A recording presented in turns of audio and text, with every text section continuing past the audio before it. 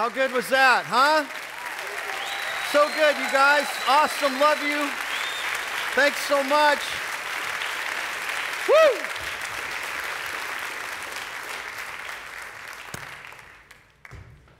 Bless you guys. So fun partnering with them. Here's what's happening in heaven.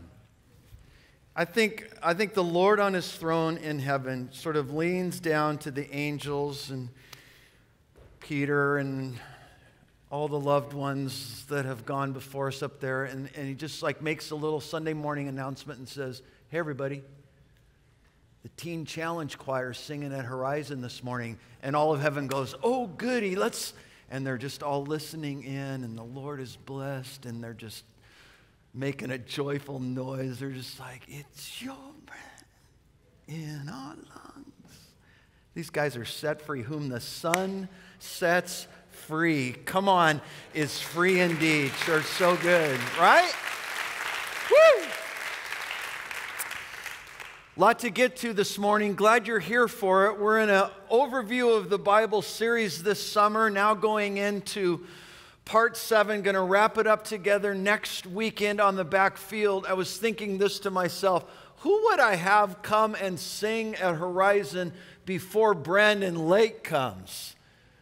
He's like the most in-demand worship leader right now on the planet. Seriously, not exaggerating.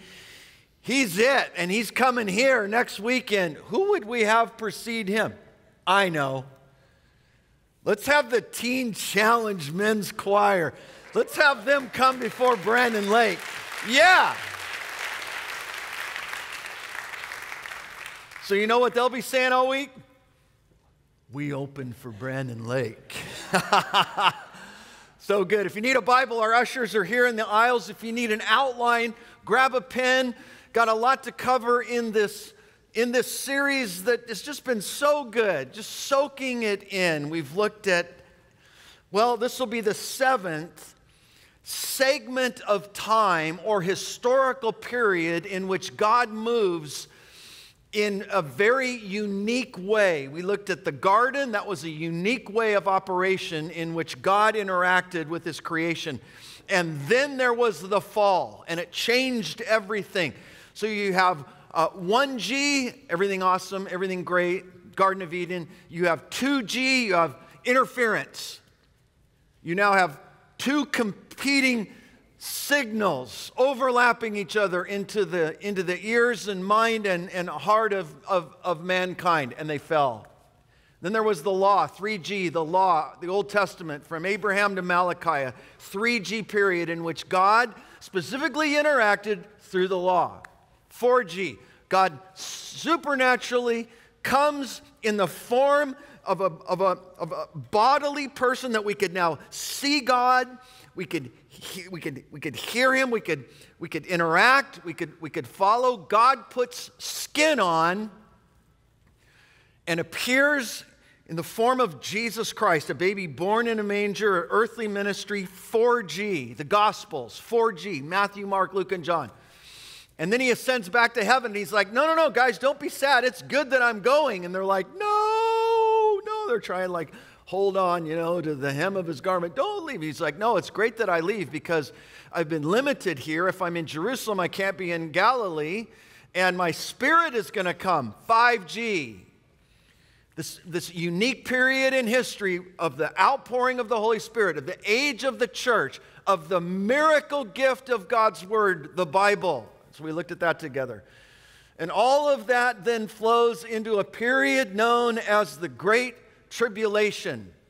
6G, 6, the number of man, the Antichrist. It's where we left off last weekend. And I hope that last weekend is the closest you ever get to the Great Tribulation. That was it. And now the Great Tribulation is interrupted by a new period of time, a new sequence that we're calling 7, perfect number, the number of completion, 7G, the millennium. The millennium. It is the earthly reign and kingdom of the Lord Jesus Christ.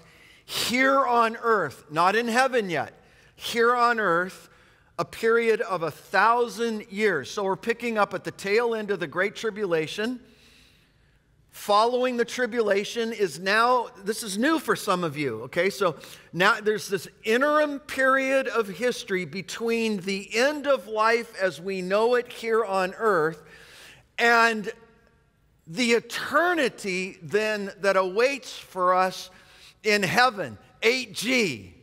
Heaven, next weekend, backfield, celebrate communion. Going to wrap the whole thing up. But there's a lot going on that has yet to be fulfilled here on earth that happens during this period known as the millennium. So turn with me to Isaiah chapter 11. Isaiah chapter 11. There's a lot of Old Testament prophecies. I won't get to all of them, but we'll look at some of them today that are pointing towards the millennium.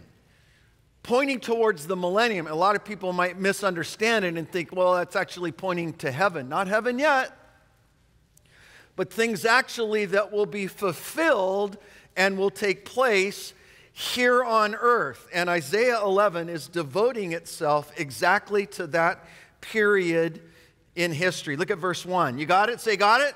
And there shall come forth a rod from the stem of Jesse, the branch shall grow out of its roots, and the Spirit of the Lord shall rest upon him. Spirit of wisdom and understanding, the spirit of counsel and might, the spirit of knowledge. These aren't different, this is one spirit with a lot of different attributes. Grab your outline. Let's just fill this in. There's a sevenfold characteristic of the Holy Spirit that I just want you to pull with me right off the pages of Scripture and be reminded of. We're talking about, first of all, the Spirit of the Lord. That's important because here on earth there's a lot of different spirits. So the Bible says test the spirits. Here we're talking about the Spirit of the Lord. Answers on the screen. We're talking about the Spirit of the Lord, who is also the Spirit of wisdom. Spirit of wisdom. Thirdly, what's it say? The spirit of understanding. Spirit of understanding. That the Spirit wants to lead and guide and bring into the reality of our mind and heart and lives an understanding of what He's up to. Because His ways are not our way. It's just like, I saw those amazing Thursday night at the beach. It's like 50 some odd folks getting baptized.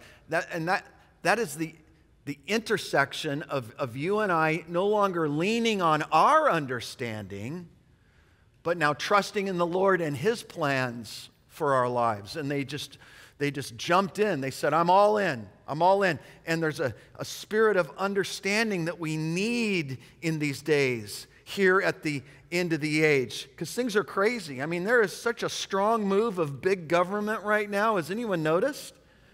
There's such a strong move right now of big tech right now. Has anyone noticed? Big government and big tech. Listen to me. Big government and big tech both need to be confronted by a big gospel. Amen. By a big Jesus. A Jesus that's bigger than all rivals combined.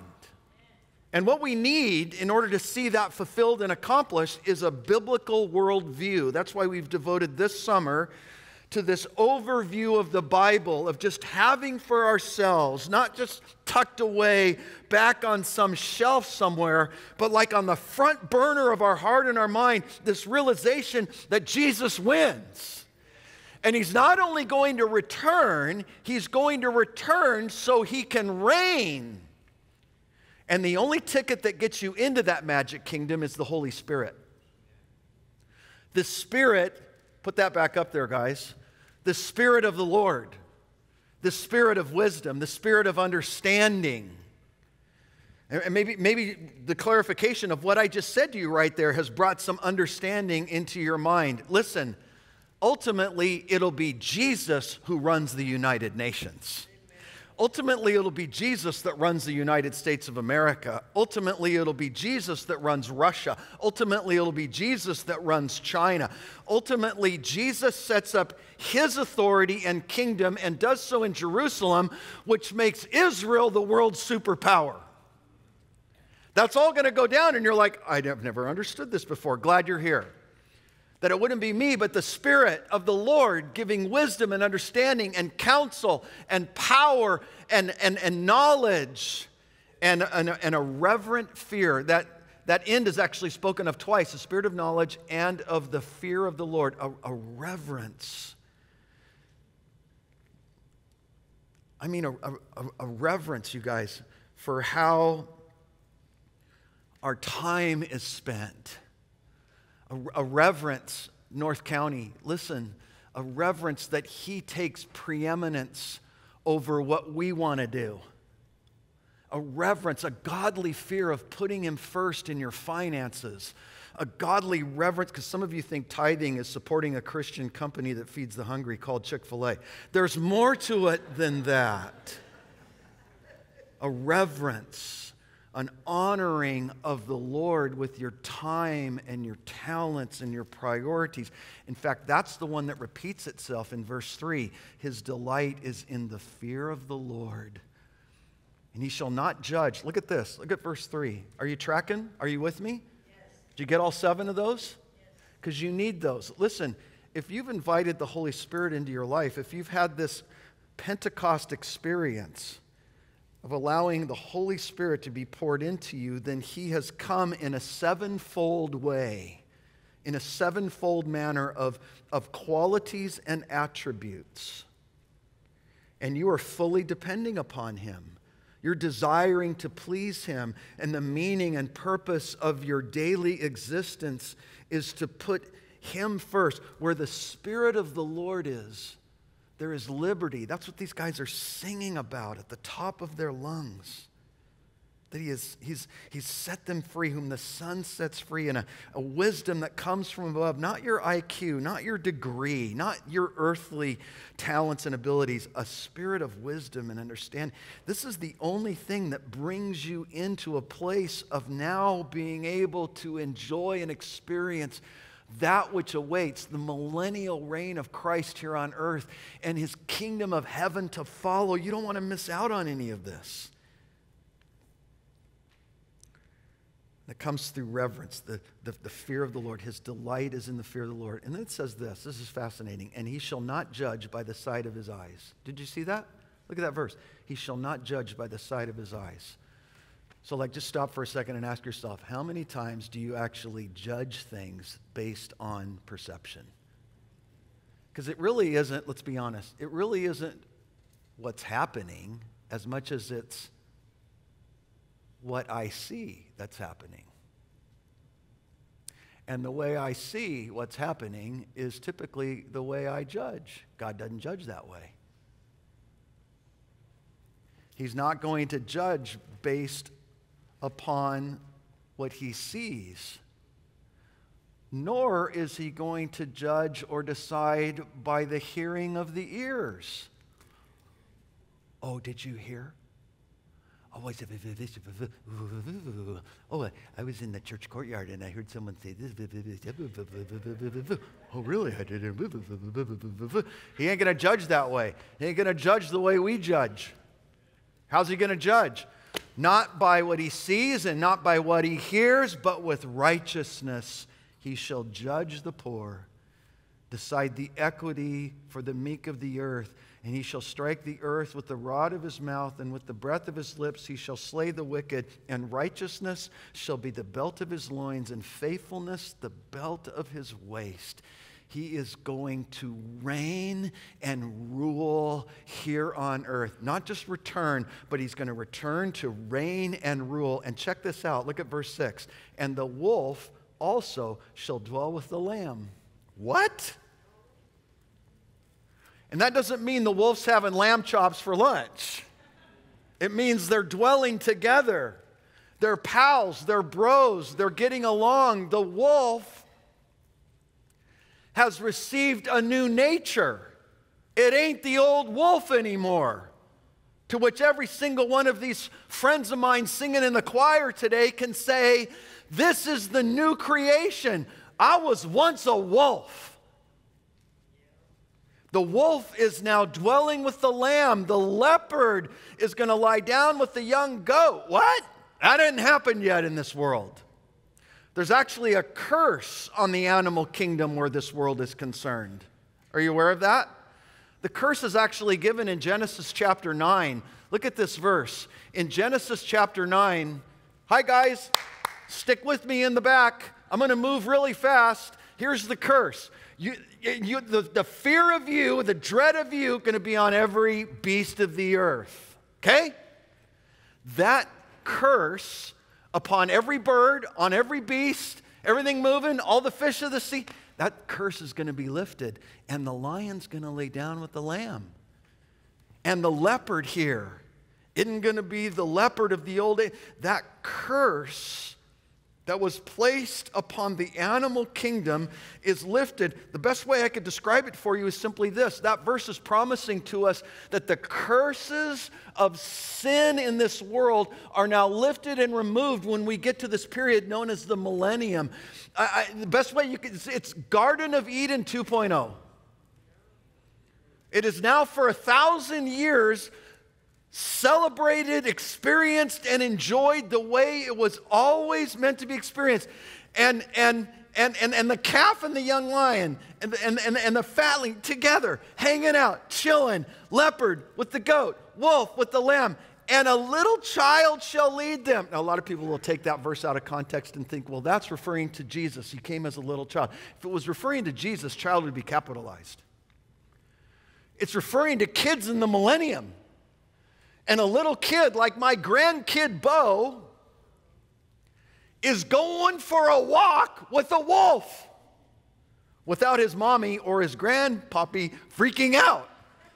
He's going to be riding on the back of a leopard. A little child shall lead them. How crazy is this? Moms, think of that without you freaking out or worrying that a little child will lead the leopard around, lead the wolf around. The cow and the bear shall graze, and the young ones will lie down together. The lion will eat straw like an ox. Really? The lion's become a vegetarian. Whole Foods seems to still be around. I don't know what to tell you. And the nursing child, look at this, verse 8, shall play by the cobra's hole. Like any poisonous threat of harm or death is gone in the millennium. And now your nursing child, little granddaughter, baby Blakely, nursing child, is playing by a cobra's hole, and the weaned child shall put his hand in the viper's den. We went for a walk at Cardiff the other night, just like this Cardiff beach walk that's just to the east of the railroad tracks. You know what I'm talking about? You know what I'm talking about. A lot of you say hi to me when I'm down there. We're walking down there, and it got a little too dark on us. And all of a sudden, across the walkway was this snake. I'm telling you, it was like 5 feet long, just sort of like spread out, enjoying the warmth of the concrete. And Bond didn't see it. Bond didn't see it. She's just sort of like, do. And I'm like, hey, snake. And she's like, ah, I saved her life. Right there. Saved her life.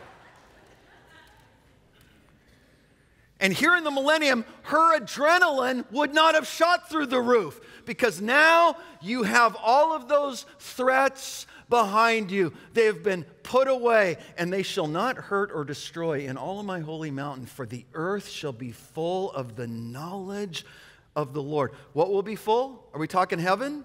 No, for the 4th time now, we're talking earth. On earth, something's going to happen. Something's going to be reset, and the earth will be full of the knowledge of the Lord as the waters of the sea. So all that is happening in this period known as the millennium, to which is referred to even more specifically in the book of Revelation. So leave Isaiah with me. Turn to Revelation. Turn to Revelation 19 and 20 with me real quick. Revelation chapter 19 picks up right where we left off last weekend. The culmination of the great tribulation being interrupted by the return of Jesus, the second coming. You have this guy, this Antichrist, this number of a man, this number 666 is the way Revelation 13 concluded. Then you have a lot of the judgments and bowls and wraths that are going to be poured down on the planet during that period known as the Great Tribulation. And then chronologically, we pick up the story here in Revelation chapter 19. Look at verse 20. Revelation 19:20, then the beast was captured. This all happens as a result of the second coming of Jesus. I agree. They thought Satan was winning in the Great Tribulation.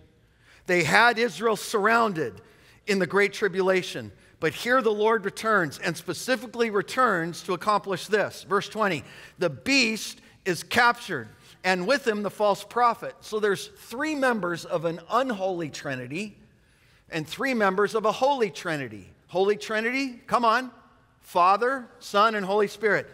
Unholy Trinity, you have a beast, now captured. You have a false prophet, it's the Antichrist.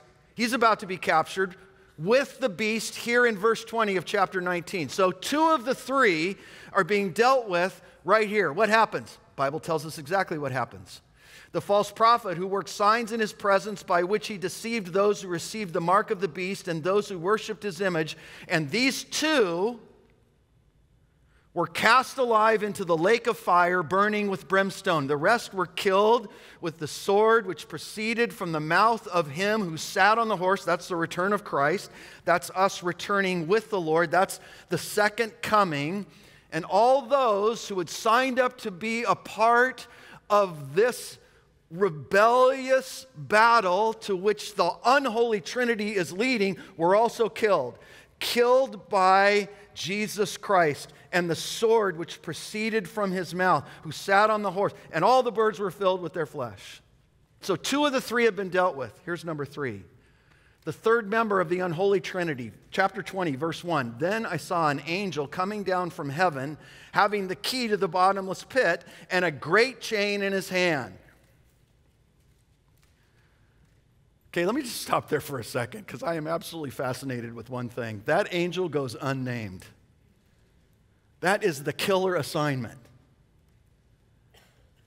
But I think it puts Satan in perspective. That we don't have to give this assignment to our biggest angel. A lot of us want to think that Satan, the great tribulation, and oh my gosh, the beast and the mark of the beast and the abomination, and we're just like making him so much bigger. It's shadow puppets on the wall. He's a worm. And the angel that actually is assigned to go down and take care of him is not even named. He's an intern. He's a rookie. Do we need Michael? Michael's a big archangel. No, if it was Michael, it'd say Michael. We need Gabriel? Do we need these guys who came and told Mary and Joseph, you're actually, going to... No. It's some angel with training wheels. It's the angel who's the key monitor. Do you remember the key? You remember in 5th grade when you were the key monitor? Okay, who wants to be the key monitor for the restrooms? Oh, I do, teacher, I do. That's this angel. Totally unnamed, but has the key, has the chain, and heads down. Verse 2, lays hold of the dragon, that serpent of old, who is the devil and Satan, and bound him for 1,000 years. Cast him into the bottomless pit and shut him up. Church, and shut him up. Come on, and shut him up. And set a seal on him so that he should deceive the nations no more. Incidentally, the reason it says that is because up until that point, what was he doing? Deceiving the nations. He will deceive the nations now no more until the 1,000 years are finished. And after these things, I know one of the craziest sentences in all of Scripture, right? And after these things, right, you with me? He must be released for a little while. You're like, what? Having caught him, why would we ever let him go? Okay, it's on the outline. We'll get to it in a moment, I promise. But what happens next, you got to take very close attention to. Follow with me. Verse 4. And I saw thrones. Everyone say thrones? Okay, we're talking plural. Okay? Not all of you said it. Thrones. Saw thrones.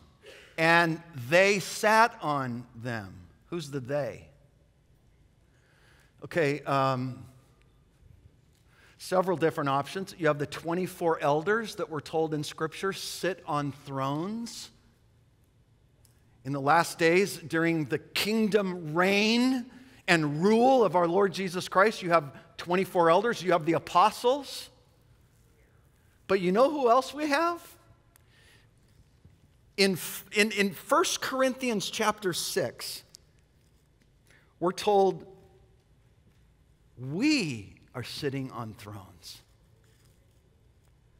The believers, the ones who were raptured to enjoy a period of hell on earth here, this great tribulation, those that have been raptured out of that hell, that meet Jesus in the air, that celebrate the marriage supper of the Lamb, that then return with Jesus at his second coming, are going to dwell with him and reign and rule with him. 1 Corinthians chapter 6, verse 2. So that's us sitting on thrones. And judgment was committed to them.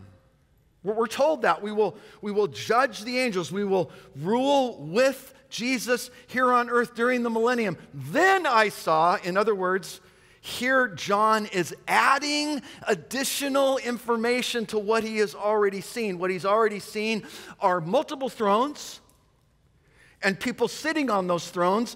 And then in addition to that, he says, then I saw the souls of those who had been beheaded for their witness to Jesus and for the word of God, who would not worship the beast or his image or not receive the mark on their foreheads or on their hands.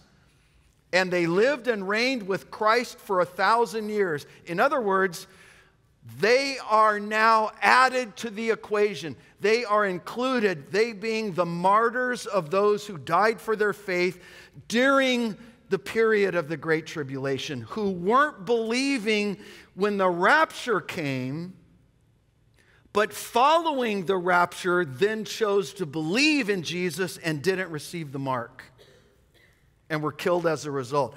They're sitting on the thrones as well. So we're all there together. We're all sitting on the thrones together. But the rest of the dead, and this is now verse 5, the rest of the dead is referring to the non-believers.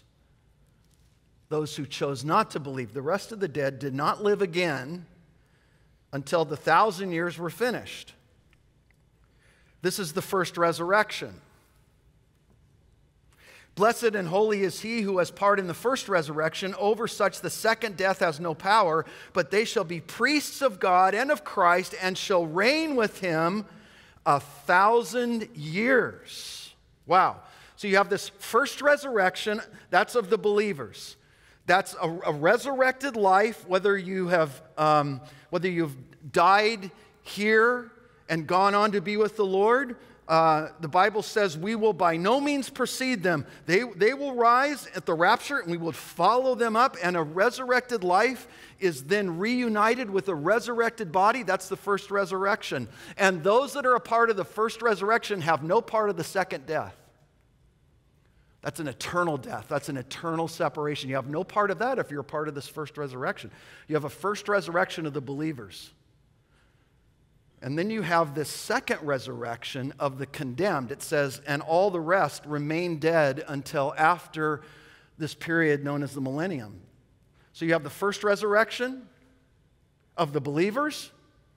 You have the second resurrection of the non-believers, and you have a period of 1,000 years separating the two. Separating the two. In which Jesus is going to reign here on earth. We're going to reign with him.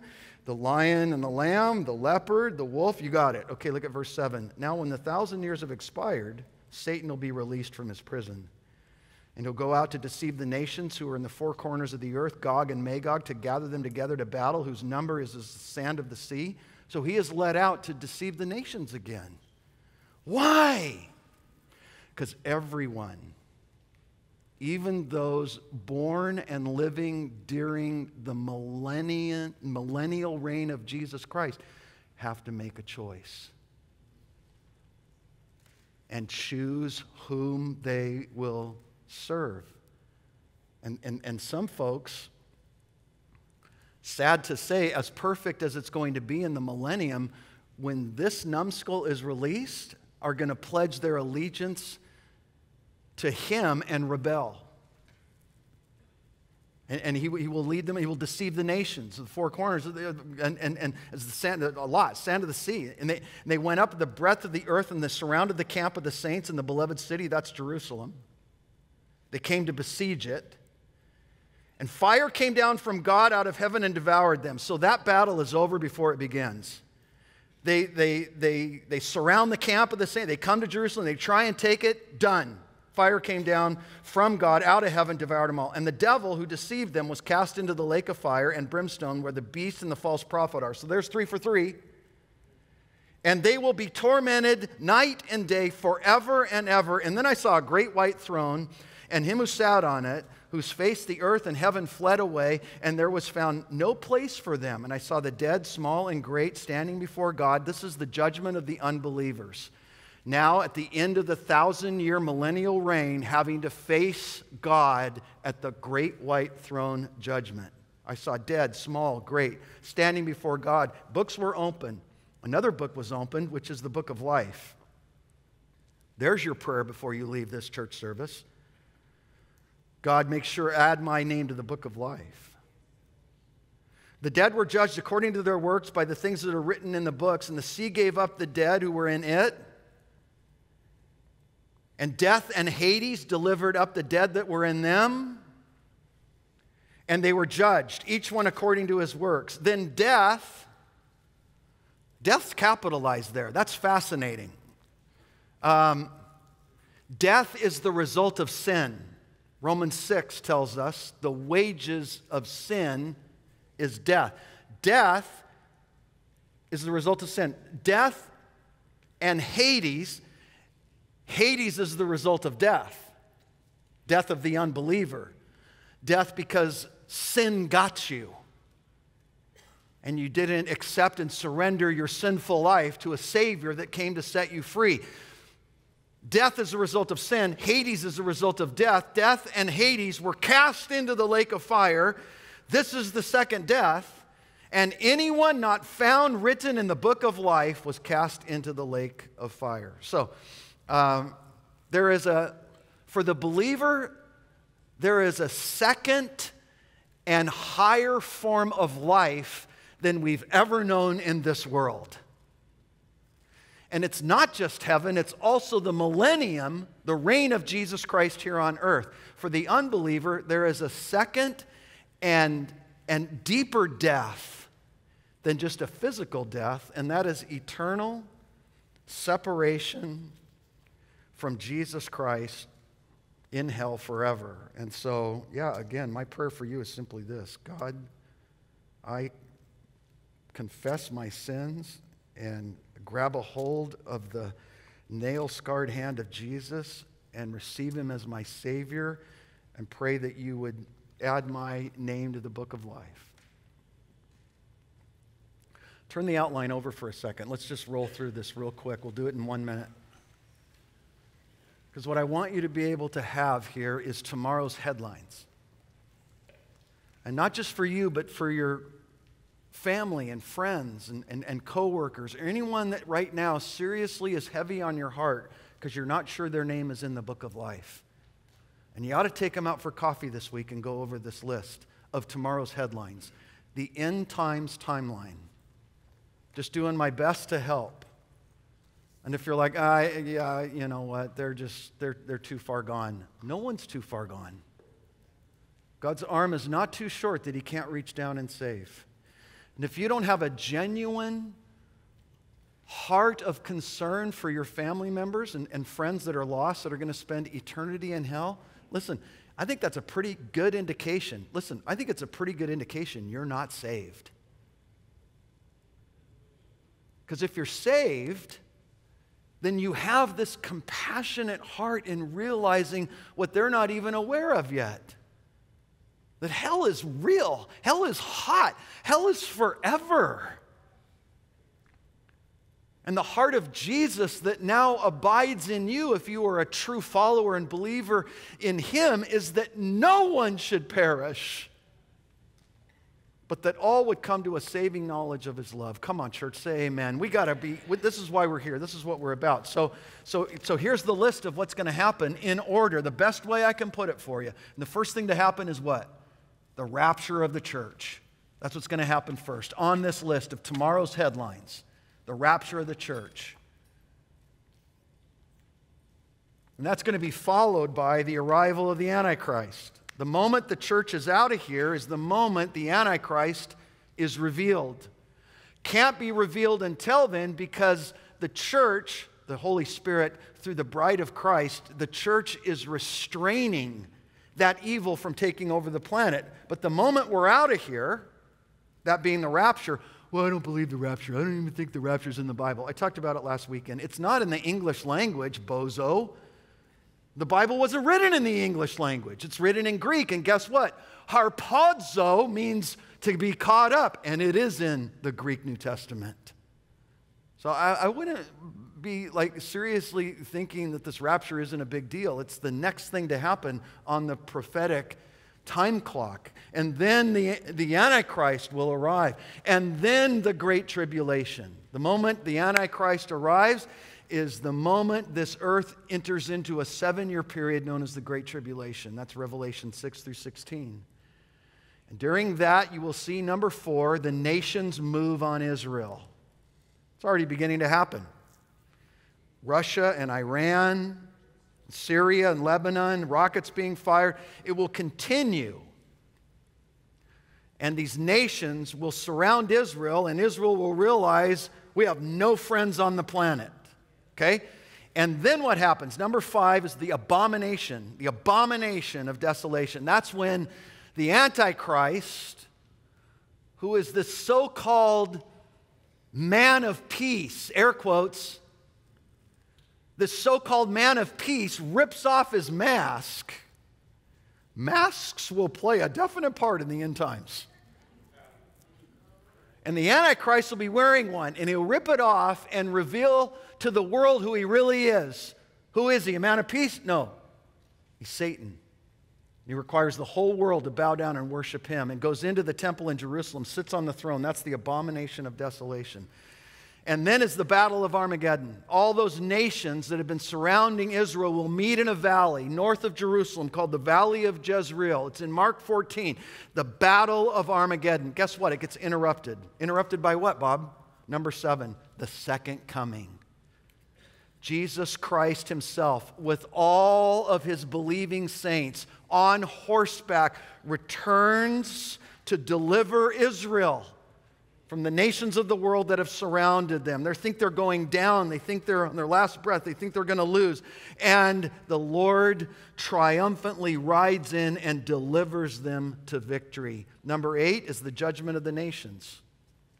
Those nations then that turned on Israel are going to be judged right there at the beginning of this millennium, the second coming, the judgment of the nations. And then the millennial kingdom begins. The judgment of the nations needs to start first, because the only ones who then remain on earth for the millennium, we saw and read together in Revelation chapter 20, are the believers. Those who were steadfast in believing through the tribulation, those who died in the tribulation, those that went with the Lord in the rapture, all of those believing folks are the ones who stay for the millennial kingdom. The millennial kingdom, number 9. And then this rat-faced worm of a numbskull gets let out of his bottomless pit. And number 10 is the last battle. He will try and gather as many to follow him and turn against the Lord. And sadly, many do in that last battle, which then brings us to the final judgment. And that final judgment is for the non-believer, not for the believer. The believer has already been judged and found worthy because they have by faith received what Jesus did for them on the cross. And that ushers in the new creation. So there's a lot of talk about this period known as the millennium. And it pretty much all boils down into three camps. Turn the outline back over with me, and let me just quickly give you some things to consider where this period of the millennium is concerned. Now, I think all three camps are made up of believers. I think all three camps are on their way to heaven if they're trusting in Jesus as their Lord and Savior.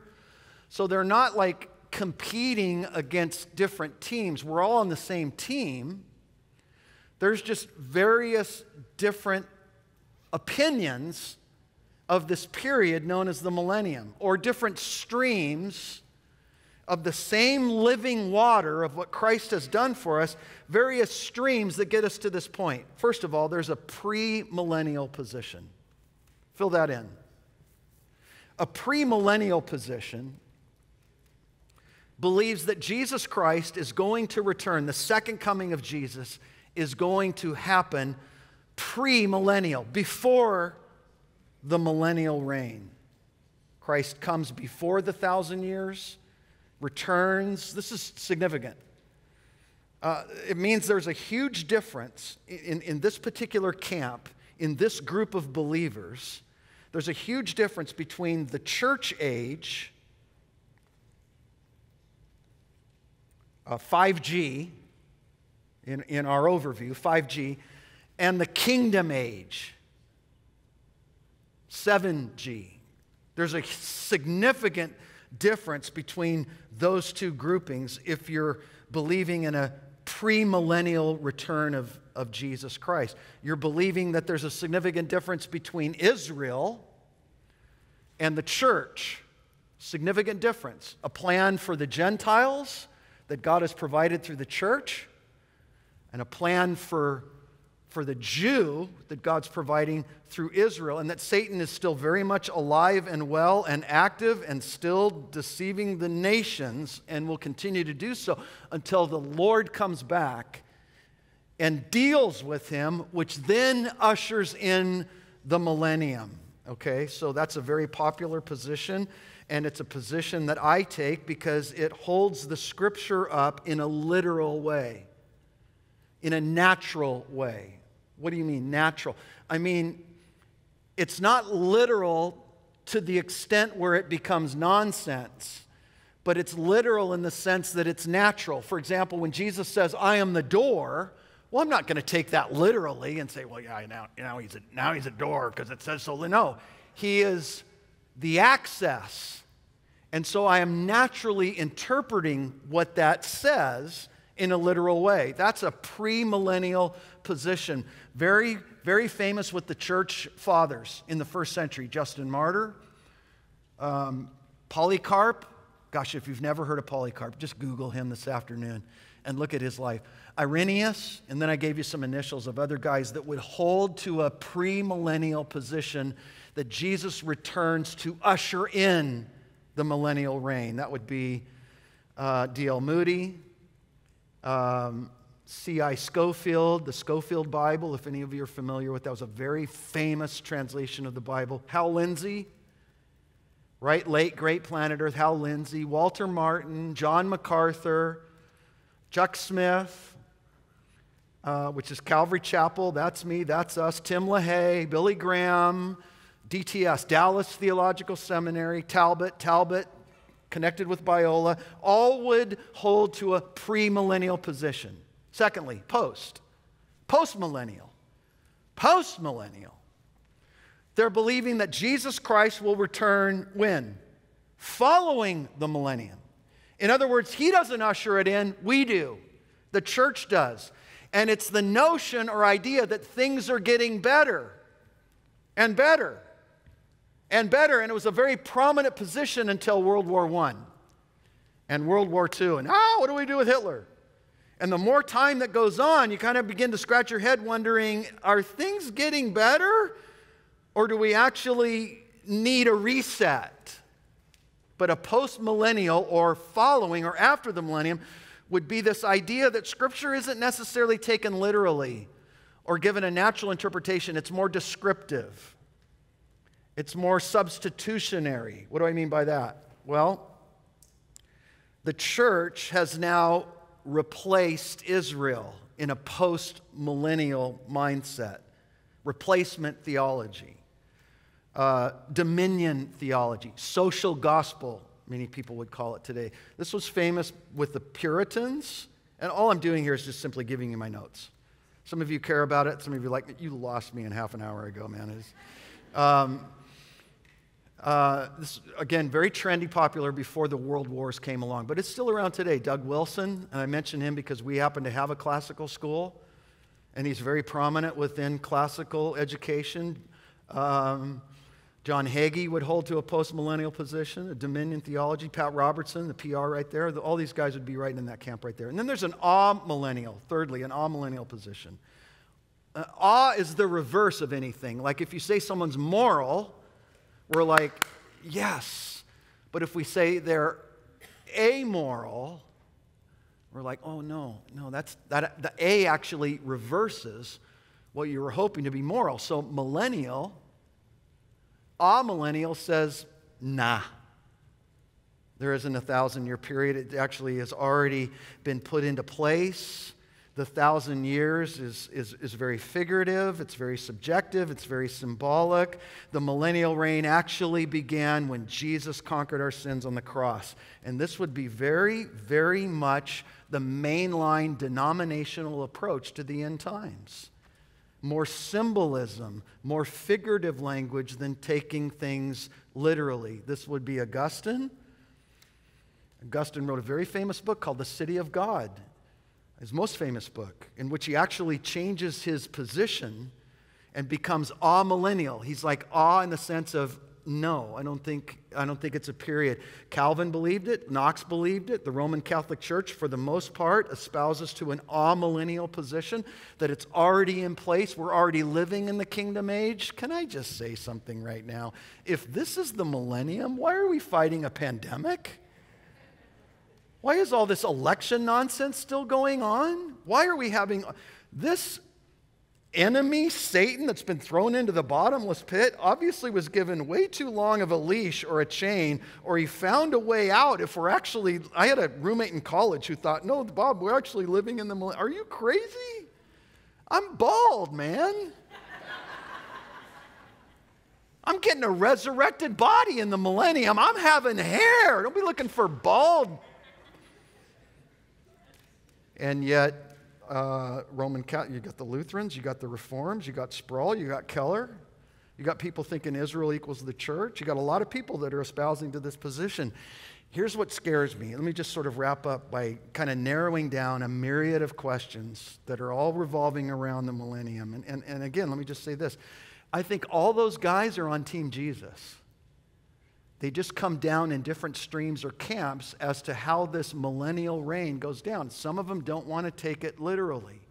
Some of them want to keep it sort of like symbolic or figurative.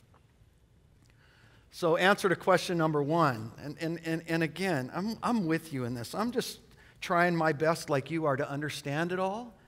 Like I didn't sleep last night. I'm like, who am I to think I'm sitting on a stage telling everybody how it's going to go down? This is just my best attempt to help you connect the dots and get excited for the millennial. I'm actually wanting to create in you a serious case of millennial FOMO. Like you now have the fear of missing out on all that awaits for you in the millennium. So let me just hit some questions that are often asked. Is it figurative or is it literal, these 1,000 years? I would circle the word literal. Why? Because the Bible says it.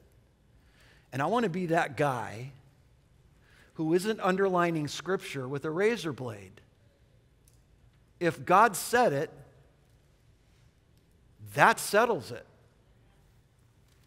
See, if you begin to pull the rug out and say that the millennium is figurative, it's symbolic, then the period that Satan is thrown into the bottomless pit is figurative. You can't have one without the other, and I don't want that to be symbolic or figurative. I want him to be shut up and thrown in the pit literally. And so I think it all comes down to one word, church. It comes down to one word: inerrancy. Are you able to come and surrender your life to the authority of what Scripture declares? Because Scripture declares there will be a 1,000-year reign of Jesus Christ here on the earth. And I want to be the guy, at least in your life, that's encouraging you more in that direction. And so you're like, okay, so it's literal. Secondly, then what in the world is the purpose of it? Like, why can't we just go to heaven, man? The purpose of the millennium is to fulfill Scripture. The purpose of the millennium is that Jesus not only gets to return, he gets to return and reign in this world the way this world was meant to be operated. It's Eden 2.0. It's the fulfillment of the Lord's Prayer. That's why I put that there in your scripture. Matthew chapter 6, verse 10. You know what that passage is? What is it? It's where the disciples come and say, we want to pray like you pray. Teach us how to pray. And Jesus says, okay, when you pray, pray like this. Our Father, come on, who art in heaven, hallowed be thy name. Thy kingdom come, thy will be done. Where? On earth as it is in heaven. The millennium is the fulfillment of Scripture and the answer to the Lord's Prayer. Thirdly, what do we get to do? We get to reign with Christ. We are on thrones reigning with Christ. I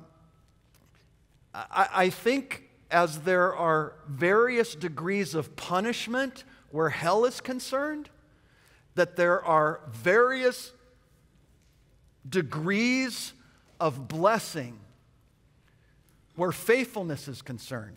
And so the scripture I gave you there is Matthew 25. That's the parable of the talents. And a lot of our faithfulness here will determine what we're privileged to do during the millennium. But ultimately, hey, what we get to do is we get to reign and we get to rule. Saints rule during the millennium, and I don't mean the New Orleans saints. I mean we, the saints of Jesus Christ. Luke chapter 19, 1 Corinthians chapter 6 tells us that. Well, what will the threat level be? It seems to me the threat levels have been eliminated. The wolf ain't the old wolf anymore. The leopard ain't the old leopard anymore. The cobra ain't the old cobra anymore. And the answer to that very famous beauty pageant question, well, if you become the princess of the universe, what would you like? And she says, what does she say? They all say the same thing. Oh, I just want world peace. This is the answer to ultimately that, with all of the threats eliminated. Like if you're ever looking for the appropriate time for us to defund the police, it's the millennium. Not now. All hell's breaking loose now. It's in the millennium where the threat levels are eliminated. And in fact, we're told that they take their spears. This is Micah 4, Isaiah 2. And what do? They take their spears and melt them down into plowshares. And everyone gets along. And there's no war on the planet any longer. Well, okay, no war, but is there death? Number 5, is there death during the 1,000 years? Answer, yes and no. No death for us. We're now in our resurrected, full body of hair, glorified bodies, having been delivered from death. But the mortals that survived the tribulation, those that were born during the millennium, according to Isaiah chapter 65, you'll have kids living to 100 years old, but that doesn't mean death is completely eliminated altogether. It seems to me anything leading to death is dead. No disease, no pandemics, no wars. But there are some scriptures that would point to the fact that there is still a natural cause that could bring some people to death during the millennium. But the jury's out on that. It's a non-essential issue, but a lot of people ask the question. And they ask this, number 6, who's on the throne? Who's judging on the throne? And I think this just might be one of the most important questions. For some of you, you're like, why would you even ask that question? That is the no-brainer. Is it really? Because here's the deal. I've got a lot of people that are like, hey, Bob, everything's good with me and the man upstairs. I mean, we're fine, we're good, man. I'm just not doing the Jesus thing. But me and God up there, Father, Almighty, higher power, we're good, we're golden, we're fine. I'm just not doing the Jesus thing. Okay, all fine and well until Jesus happens to drop a little nugget for you in John chapter 5.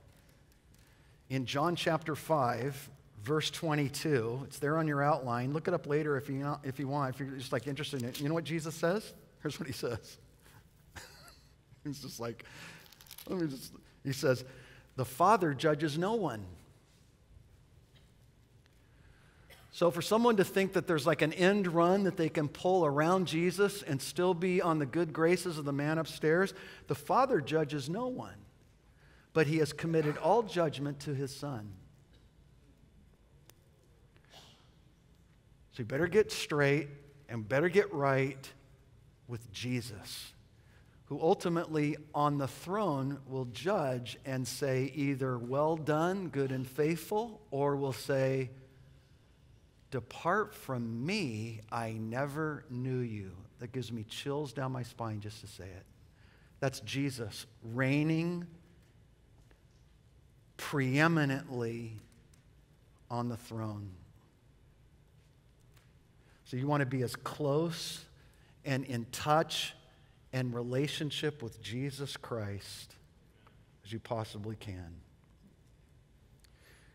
Number 7, the big doozy of them all. If he's bound, why is he loose? Because everyone has a choice. And even the ones born during the millennium are going to have to choose. And sadly, some, even when the world is in a perfected state, with the elimination of threat, will still rebel. Blows my mind.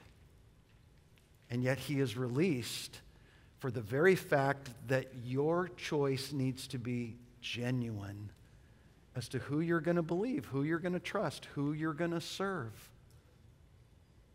As Joshua said, for me and my house will serve the Lord. I love in Ephesians 2 there, I put it on your outline, where Paul just sums it all up and he says, here are the 3 things going against you this week. You got 3 opposing forces against you this week. Ephesians 2. You know what they are? The world, the flesh, and the devil. Okay, so let's fast forward everything to the millennium. 2 of those 3 have now been dealt with. The world has now been made right. It's been made perfect. It's paradise. And the devil's in the bottomless pit. And still people are rebelling? Because I think of those 3, it's our stinking flesh that we have the hardest time bringing under submission and control. And ultimately, Satan knows, and he'll do his best to take as many out and down with him as he possibly can. But he is ultimately released so he can be judged. And he will be judged, according to Scripture, 7 times. You have a 7-fold characteristic of the Holy Spirit operating in your life to match up as we began and now as we close with a 7-fold judgment against Satan. He was first judged when he was kicked out of heaven.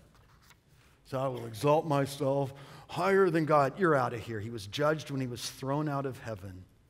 He was judged in the Garden of Eden and told he will crawl on his belly for the rest of his days and he will lick dust. When he deceived Adam and Eve, he was judged for the 2nd time. Thirdly, he was judged in the wilderness when he couldn't measure up to the Scripture that Jesus continued to defend himself with each temptation and attack that Satan brought. He was judged and rendered the loser in his temptations against Jesus in the wilderness. He was judged at the cross. Fourthly, he was judged at the cross when Jesus took our place and died for our sins. He was sentenced, and it's almost as if he got out on bail. because he seems to be deceiving the nations, but that time will come to an end. When the great tribulation comes, he will be banned from heaven. He will no longer be allowed in to be the accuser of the brethren, and he will be judged and banned to earth. And then he will be thrown into the abyss, into the bottomless pit for 1,000 years. Judgment number 6. And then at the end of the 1,000 years, he will be released. He'll take as many captive as he possibly can. Don't be duped. Don't fall for it. Stay close to Jesus. Make sure your name is in the book of life, because that 7th and final judgment casts him into the lake of fire forever and ever, and our God will reign supremely for eternity. Jesus wins, church. Righteousness triumphs, church. Sin will be judged, and Satan will be destroyed. Amen? Let's stand together. Let's stand. Lord, as we just praise you and thank you for all that you've done for us. By your grace, Lord Jesus, we've been saved. And even as these guys from the Teen Challenge have come to lead us and join with us in this service, we just ask the blessing of life change and freedom that they have experienced would be experienced by all. For whom the Son sets free is free indeed. Maybe we should just close with this. How about you just pray with me this prayer? Put one hand on your heart, church. Just join me in putting one hand on your heart and just raise your other hand to heaven. Now, let's just not leave this service with any doubt. And just pray with me. Dear God, just pray it out loud. Maybe silently if you want, but maybe out loud. Just proclaim it. Dear God, I'm a sinner. I have fallen so short and messed up so many times. I don't deserve your love. I don't deserve heaven. I don't deserve a second chance. But I thank you that your mercy triumphs over judgment. And I thank you for sending Jesus, who took my place on the cross. Jesus, I receive you into my life as my Lord and my Savior, my King and my God. Fill me with your Spirit 7 times over and defeat the enemy and dry up my appetite for sin. Because in the best way I know how, I'm giving you my heart, surrendering my life, asking you to write my name in the Lamb's book of life. I'm yours. I mean it. I'm all in. From here, now, and forevermore. In Jesus' name. Amen, church? Amen. Come on, let's sing it together.